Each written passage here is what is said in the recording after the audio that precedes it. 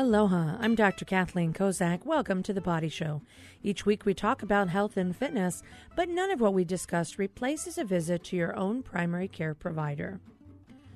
What happens when your world changes in an instant? Well, our next guest has been through that and more. Cheryl Krauter is an existential humanistic psychotherapist with more than 40 years of experience in the field of depth psychology and human consciousness. She's been on our show before, sharing her story with us regarding a book she published in 2017, Surviving the Storm, a workbook for telling your cancer story. And she has recently published Odyssey of Ashes, a memoir of love, loss, and letting go. Thank you for joining me today on the show, Cheryl. Oh, thank you so much. I really appreciate being back here, and I only wish I was in person with you. Oh, I do too. And, I hope you do get a chance to come really soon and we can talk some more about the book and about life in general. I think your story, that you've been through so much yourself, you've been through a personal cancer journey, you've helped other people navigate that journey, and now you have shared with us an even deeper tragedy that occurred in your life. And this was the sudden loss of your loving husband of many years. Mm-hmm. A lot of people don't know what it's like when something like this happens so unexpectedly, so suddenly, and having been through a life and death situation yourself with cancer, you know better than anybody that these sorts of situations can absolutely just turn overnight. Mm-hmm. Tell me about that moment. Your book is so poignant in the way that it describes, in the very first chapter, what was going on that evening and what happened. Mm-hmm. Yeah, I start the book out with the early morning hours in May of 2016 when my husband, kind of woke up and said, "Oh gosh, my back hurts," and honestly, that wasn't that different. He had back issues, so I said, "Well, rub my back for a little bit," and so I did, and he said, "Well, I'm going to get up," and went into the other room, and I followed him, and he said, "Well, we have this foam roller," and he was going to roll on the roller, and then, he said, "Well, maybe get me some of this pain medication." He'd had a surgery earlier that year and had not taken any pain medication for it. So, I as I write in the book, as you always second guess yourself when these sorts of things happen, I went and got the pain medication. I gave him some, and then he says, "Well, I'm just gonna be here. Go back to bed." And so I go back to bed, and within moments, I start to feel really sick and nauseous and dizzy, and I think, "Oh my, did we get food poisoning?" It was very confusing, and then, from the other room, I heard this a noise that was sort of undescribable. I do try to describe it in the book, but it's sort of like a roar and a flowing of water, and I just levitated and, went back into the other room, and at that point, just everything kind of went into this, intensive state where I was sitting next to him, and I suddenly realized that he wasn't breathing. And I immediately, I don't even know, and I write about this in the first chapter. The book starts out with a bang, so to speak. I roar into calling 911, and at this point I'm extremely heightened, and the 911 operator is asking me these incredibly inane questions. Is he on hospice? I'm saying no. Is he on hospice? I'm saying no, and finally I just am basically screaming on the line, "Get someone here." The woman is then offended with me, and at this point I go into sort of a timeless, because this is the way trauma is, and sudden death is a trauma very different from a long-standing or, a death that takes a long time to happen. That has its own trauma, but sudden death goes into a whole shock of your body just being in shock. And I don't even know when did the paramedics arrive. I had this ancient dog at the time. They wouldn't come in, even though this dog could hardly walk. I had to put the dog in the bedroom and close the door. And at this point, the paramedics are there. I'm there watching, and, they say to me then, you should go to the other room. A woman goes into me to the other room, at which point I'm just shaking. And this enormous guy who's the paramedic at one point comes back in and tells me, I can't get a pulse. And at this point, I don't even know what realm I'm in. And the next thing I know, I hear his footsteps. He's a big guy, so they're pounding down the hallway. And I am just like, no, this can't be happening. And, the next thing he says is, I'm sorry. And from that point, the whole early morning into the next day is like a dreamlike state, which again is very true of a trauma like this that can happen.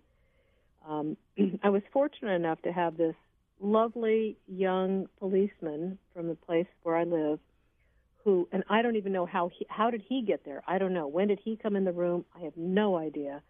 And this young man stayed with me until my sister-in-law, my husband's sister, came, and at which point then he finally left. I didn't even know when he left. And again, it's such a timeless experience when this kind of thing happens. And so from this moment on, I go on this journey of healing, recovery from the shock of this, and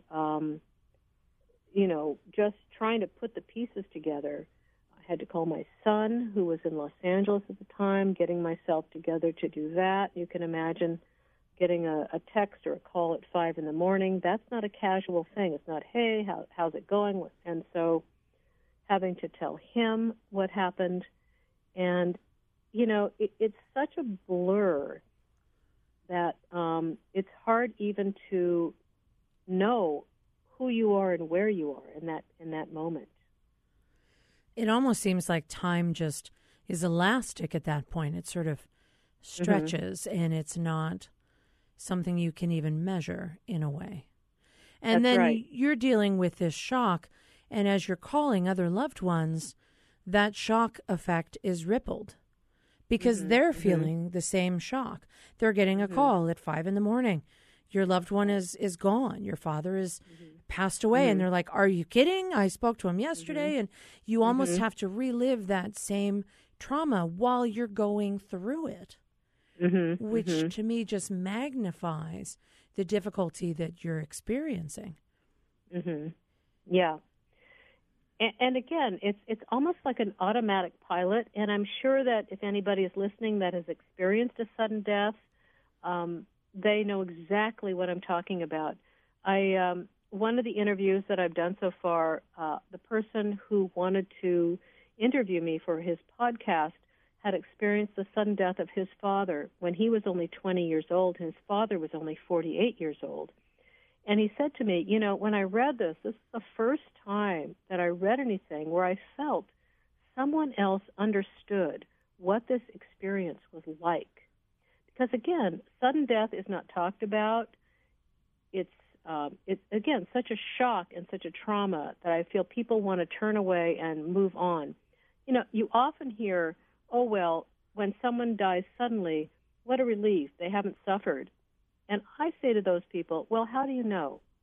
How do you know what it's like to be ripped out of your body and die suddenly? And certainly those are left behind are traumatized in a different way than people who have had the experience of being traumatized with a long illness, which is another trauma. I'm not saying it isn't, but they're very, very different ways of dying. Oh, you're absolutely right. And I think anyone who's been through this experience knows that hearing somebody try and say what they think might be helpful, oh, at least they didn't suffer, is probably not that helpful after all. Right. I'm Dr. Kathleen Kozak. You're listening to The Body Show. When we come back, we're going to continue our discussion with Cheryl Krauter, author of Odyssey of Ashes, and we're going to talk about what happens next in the immediate aftermath of losing someone you love.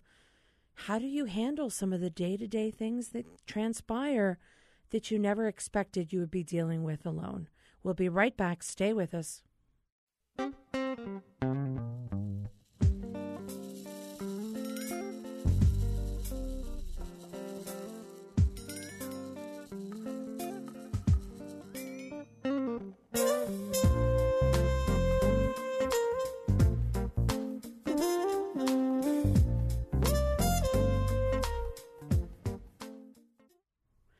Welcome back to The Body Show. I'm Dr. Kathleen Kozak, and I have author and psychotherapist Cheryl Krauter on the line.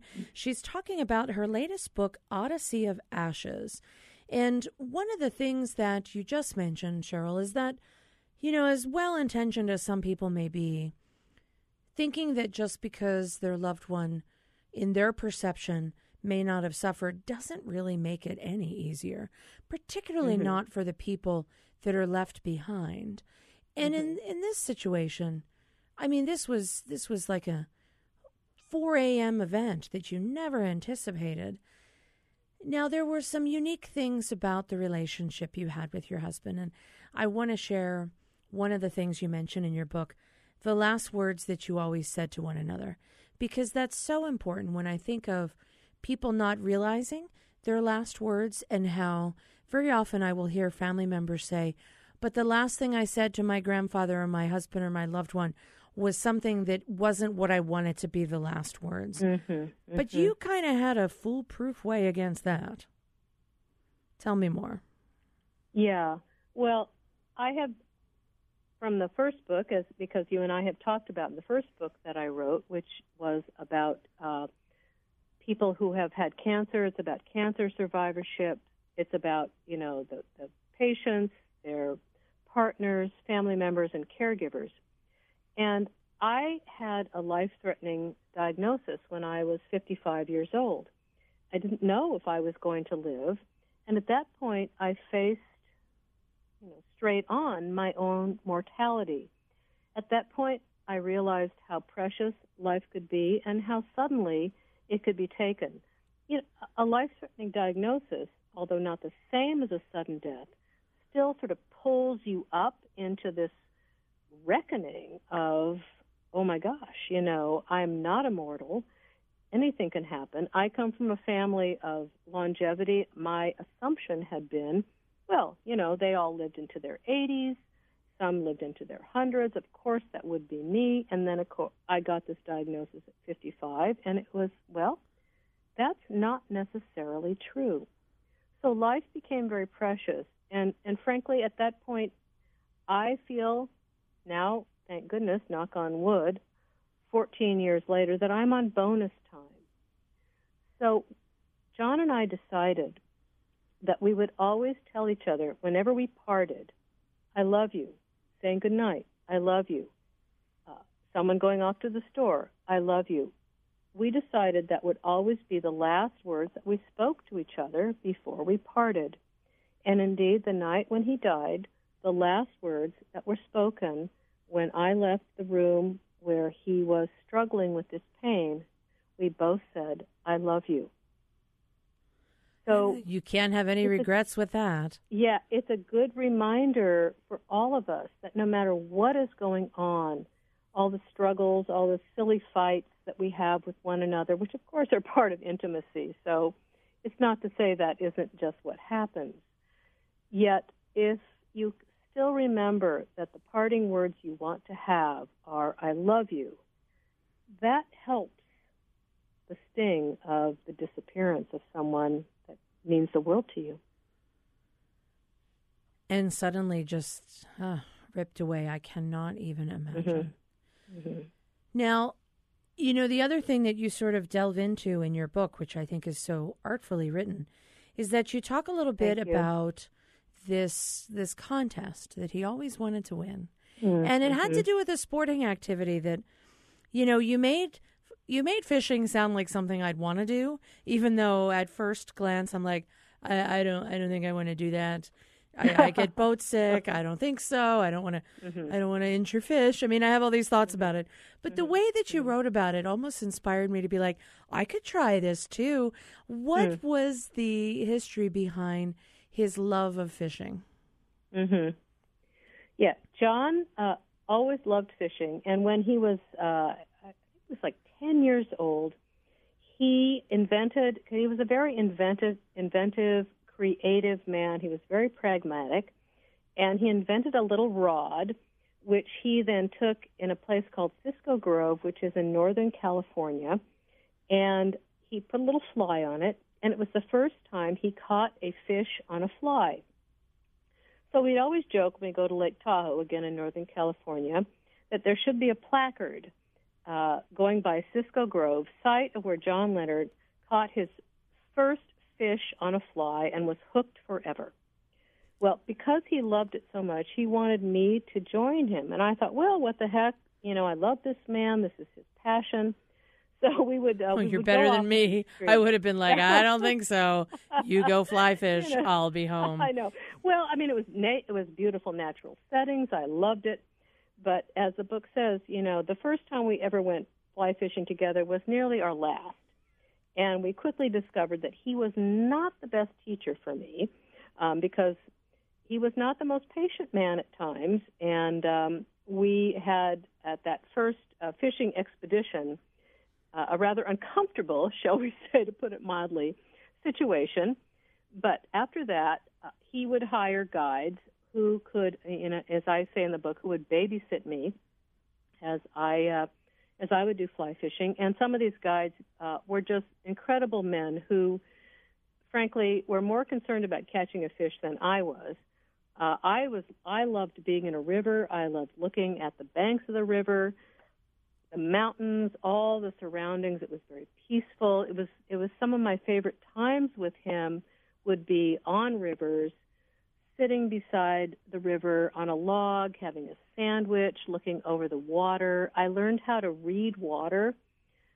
I think I became more of a fish than a fisher person because I do understand how to read water, which is quite a deep, beautiful thing. And to me, it's metaphoric for the way that we read our souls and the depth of our souls, which are very watery in my own experience, both personally and professionally. So when I had cancer, I was fortunate enough to apply to and my ticket was drawn, so to speak, for a group called Casting for Recovery, which takes women who have had breast cancer out to fly fish.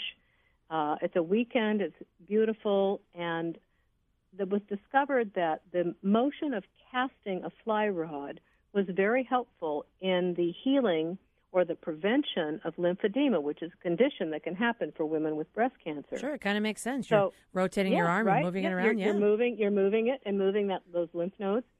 And so I was lucky enough to go on this weekend, and at the end of it, they have what they call river helpers who come and help the women fish for the last couple hours of the retreat. So I told John about this. I said, they need river helpers. And because he was really a master fly fisherman, he signed up. And for 9 years, he went at the end of these retreats and fished with women. For him, it was not only the use of his skill, but a way that he could process my own breast cancer and deal with it himself. Every year, this organization has a gala, as most nonprofits do, as we know, in order to make enough money. Every year, he would buy a $50 ticket, which was a raffle to a guided fly fishing trip for two on one of the, sort of the great rivers of the world, which are in Montana. So each year, he'd buy this ticket. He'd hope he'd win. No. So 5 months after he died, I'm in Lake Tahoe with some friends of mine on a trip that all four of us had planned. We're hiking, and my cell phone rings, which is totally annoying. I mean, that I had a cell phone, number one, is annoying. that you were just being I didn't safe. turn it off. Okay. But we get back to the car, I play the message, and the woman who was at that time the head of the Northern California group of Casting for Recovery tells me that on that gala, she has taken his ticket, she has put it in the hopper, and the night of the gala, she's the one drawing it. She drew out John's ticket.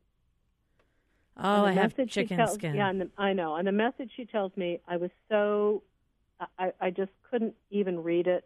I was crying. She gave it to somebody else to read, and he had won 5 months after his death. So out of the kindness both of this woman and this organization, they offered this trip to me, which I thought was a synchronistic event that led to this story. So I went to Montana to scatter his ashes, which was his request. We both had requests of where we wanted our ashes scattered. He wanted his scattered by a trout stream or river.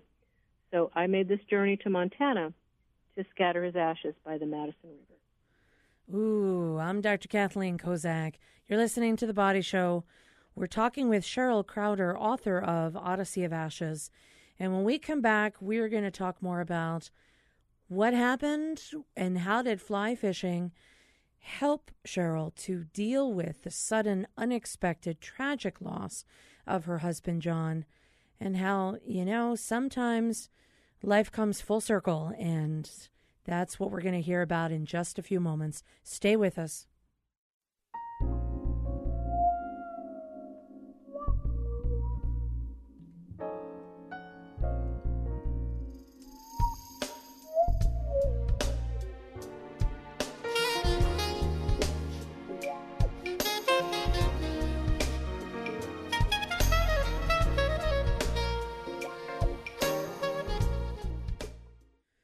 Welcome back to The Body Show. I'm Dr. Kathleen Kozak, and I have psychotherapist Cheryl Krauter on the line. She is the author of Odyssey of Ashes, a memoir of love, loss, and letting go. In the first portion of the show, we heard about what happened when, unfortunately, her husband, suddenly passed away unexpectedly. In the second part of the show, we heard a little bit about how fly fishing became the next activity that they had done together that she was now taking on solo on her own, and this was the journey of also releasing his ashes. So, Cheryl, bring us to the story. You won this event for two, so you go off to, you said Montana is the place where the best rivers are, and this becomes your mission, as you were going to release his ashes to where he wanted to be. Mm-hmm. Mm-hmm. Now, in the process of this, you've also learned a lot of different techniques and things that, unfortunately, having been through this, you can share with those who have yet to walk that path. Not that they ever want to, but not that we really get a choice in it. So as you fulfilled his request on where to release his ashes, it also brought you to a couple of other realizations as well. Share more about that. Mm-hmm. Well, I would say that this journey brought me to so many deep realizations about what it's like to deeply let go of someone that you love, what it's like to move from the life that you expected you would have into one that was not planned, was not chosen, and yet the ways that any one of us can travel through these uncharted territories and learn how to do so. I do describe in the book a lot about the fly fishing adventures and misadventures that John and I would have on rivers. I was never as good as he was at fly fishing, but by the time I got to Montana, again, traveling alone, and John and I think it's another part of the story that John and I had been to Montana to fish, oh my gosh, right at the beginning of our relationship. It wasn't the same section of Montana. It was a different area and a different river. So it was not the same experience, yet the same airport that he and I had landed in, I went in by myself. And as I say in the book, the first time I went to Montana, John and I were carrying fly rods and boots. The second time it was me. I did not bring rods, and I brought John in a small plastic bag of ashes to a spot that he had always wanted to return.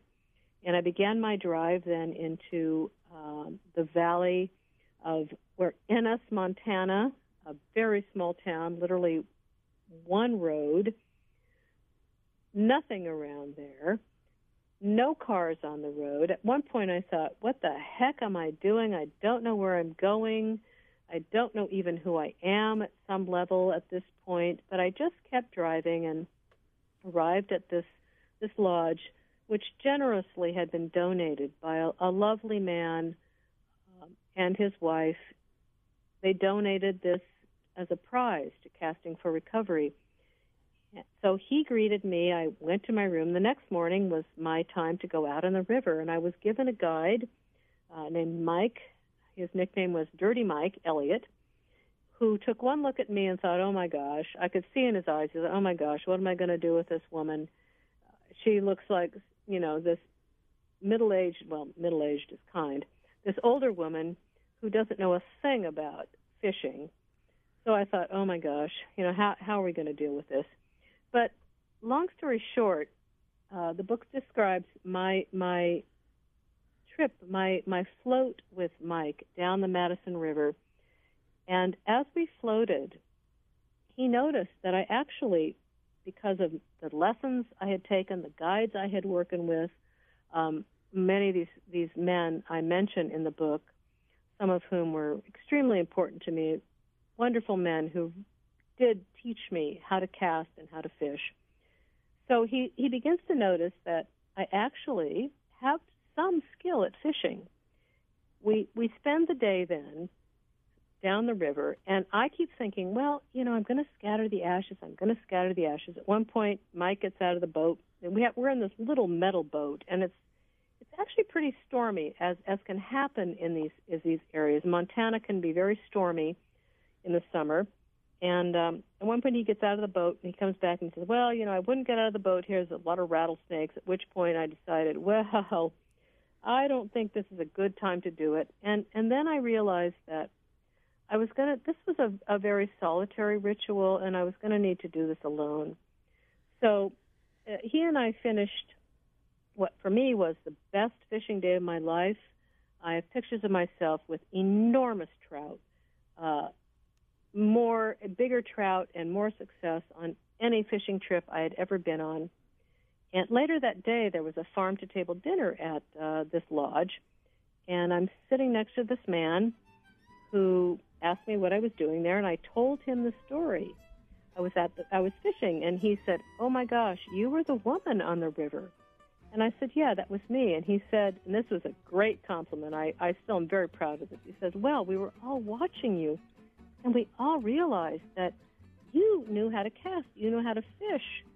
And I said, well, thank you very much. It's taken a long time to learn that. Oh, Cheryl, I know that you probably fished better than you ever had in life. We are going to have to talk with you again. If people want to read Odyssey of Ashes, you can certainly go to their local bookstores. We should do it again. I want to hear more. Our engineer is David Chong. I'm Dr. Kathleen Kozak. We'll see you next week right here on The Body Show.